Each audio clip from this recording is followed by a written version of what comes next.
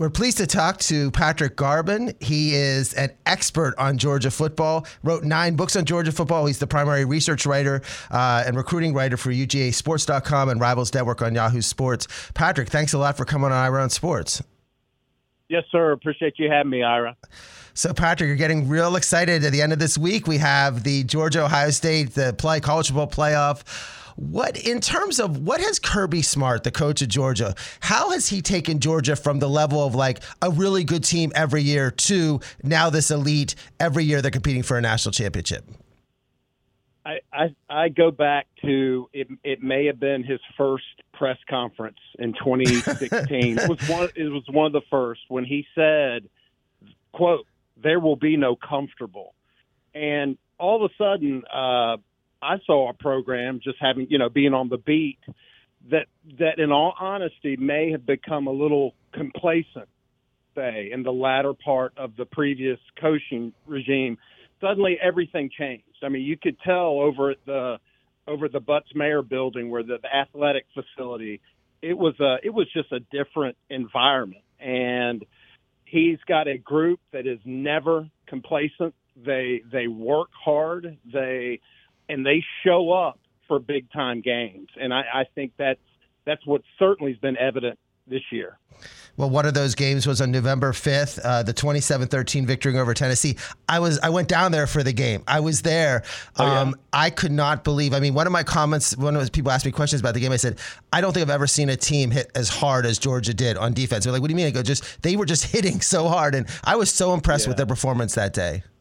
Yeah. I tell you, that was a good time to be there. That was, I've been going to games there since 1981, and that just atmosphere was unbelievable. That was, and from a professional standpoint, point of view, to cover it was pretty neat, to do that as well. So yeah, that you got to go to a good one, we'll say.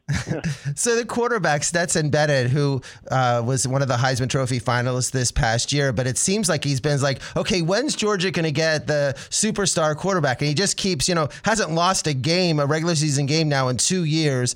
Won every big game you imagine except the SEC championship game last year. Talk a little about Stetson Bennett.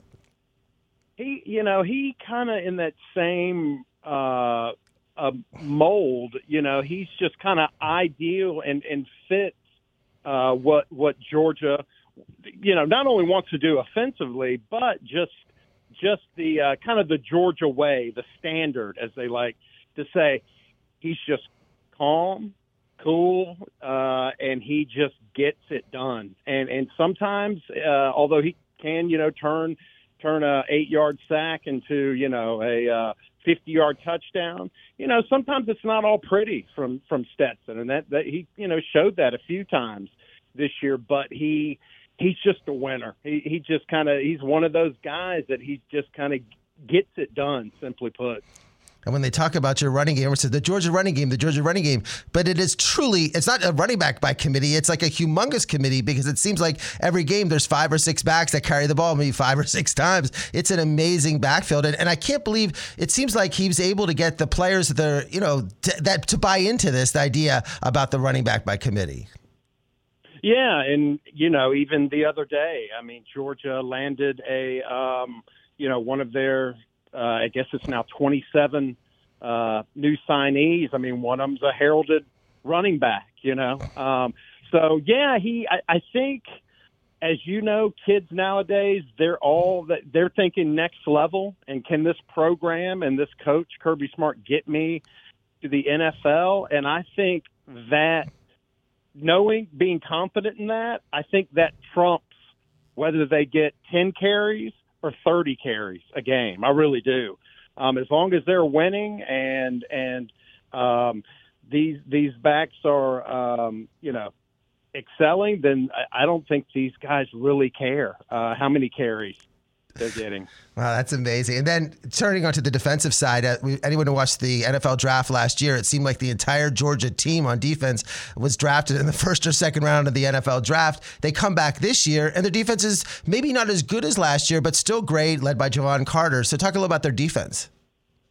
Yeah, well, the defense, and I've seen a lot of Georgia defenses over the years, but this one might be the epitome of the old like bend but don't break standard. I mean, they allow guys to sometimes march up and down between the 20s. But I mean, look at LSU in the SEC title game. Although they did score 30 points, I mean they threw for over 500 yards. Georgia. They've now allowed 4 straight opponents to pass for over 200 yards. That hasn't happened in years, like since 2016, Kirby Smart's first season when Georgia went 8-5.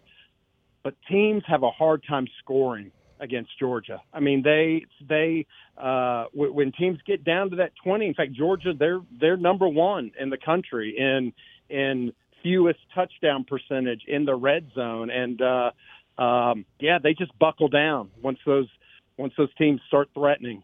Well, their opponent in the college football playoffs in the Peach Bowl is Ohio State. Certainly a team with explosive offenses led by the quarterback C.J. Stroud. How do you see Georgia faring against Ohio State in terms of stopping the offense they had? It seemed like besides that Michigan game, Ohio State was just rolling over everybody. Yeah, and I'll be honest, I think Georgia could very well have a hard time. Like I said, I mean they've been allowing teams to throw on them lately. That the 502 yards I think it was that LSU passed for, the majority of that was by a backup quarterback. I don't know. And C.J. Stroud is I mean he's one that could throw all over on you. Of course, they said the same about Tennessee's Hendon Hooker, too. And I'm kind of conflicted with this because I could see Ohio State, doing well offensively against Georgia. However, like I said, this Georgia team, when the spotlight's on, they seem to figure things out in all facets of the game. So I'm real curious to see how this matchup's going to play out. Yeah, I mean, that's a good point. I mean, the fact is that Georgia's raised the level of their games the last couple of years, and Ohio State in their biggest games, the 2 games against Michigan, hasn't been able to step it up against the best competition. So that's what I'm intrigued by, to seeing what's the next level of Ohio State. I was at the Penn State-Ohio State game. I saw them turn it on in that fourth quarter, but can they do that for an entire game? Yeah, and I'll add one more thing. Kirby Smart, he like I said, Georgia shows up in big games, kind of in the same breath. You give him time to prepare, Georgia's even that much more effective. In their 4 college football playoff appearance games entering this year, they're 4-0 against the spread, 3-1 overall, but 4-0 against the spread. They, like I said, they show up in big games, and a lot of time it's because they have that extra time to prepare. So I think Georgia has that tangible working for itself as well. Patrick, thanks a lot for coming on Ira Sports. I appreciate it. What's the best way to follow you on social media? Yeah, Twitter at Patrick Garban is my handle. Okay, everybody who's big fans of Georgia, wants to follow Georgia football, definitely follow Patrick Garban on Twitter. And thanks a lot for coming on Ira Sports. I really appreciate it. All right, thank you. I appreciate it, Ira.